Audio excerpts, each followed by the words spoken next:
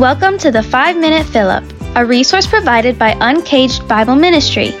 You can learn more about Uncaged by visiting our website at uncagedbibleministry.com. Listen now as God's Word is brought to us by Pastor Tony Tice, or as I like to call him, Dad. One time in college, I was playing in a pickup basketball game, and it got a little heated. One of the players from the other team was talking a lot of trash. To make matters worse, he was just a high schooler visiting his brother. And as the game went on, I got more and more ticked at this high school punk. To make matters really worse, that kid's team beat our team. I was pretty hot going into the locker room. And as I entered, I saw the kid at his locker getting changed. I don't know what got into me. Okay, it was pride. I took the basketball that was in my hand and I threw it at his backside.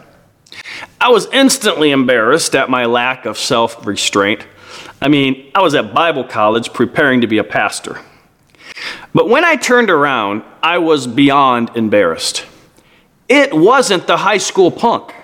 It was a highly esteemed seminary professor.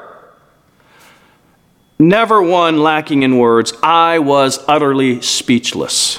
I had just thrown a basketball at the bare bottom of a biblical scholar. I never felt so ashamed and terrified in my entire life. Have you ever been in the presence of someone who highly was respected and you felt just unworthy to stand before them? Especially like me when you have done something not very respectable.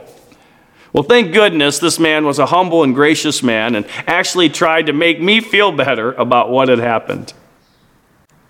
I know this example dims in comparison, but I thought of this incident after reading today's passage. Let's take a look at Revelation chapter 1, verse 17 and 18. When I saw him, I fell at his feet as though dead. But he laid his right hand on me, saying, "Fear not, I am the first and the last and the living one. I died, and behold, I am alive forevermore, and I have the keys of death and Hades." Standing before Jesus Christ, who has eternally existed and who had defeated the grave to ensure our salvation, and who holds in his hands the eternal fate of all of mankind, John did what probably all of us would have done. He fell down in holy terror. Jesus' perfect holiness probably made John instantly aware of his sinfulness. It was often the case with people in the Bible who encountered a vision of God. And yet I love the response of Jesus. Fear not. John was a believer, and so he did not have to be afraid of God. You see, there's a difference between a healthy fear of God and being afraid of God. Believers in Christ need not be afraid because the blood of Christ covers us. In fact, it was John who wrote in 1 John 4:18, "There is no fear in love, but perfect love casts out fear. For fear has to do with punishment, and whoever fears has not been perfected in love." Let us have a reverential awe of Jesus. This is what the fear of the Lord means. And let us not be afraid of the Savior. His perfect love casts out fear.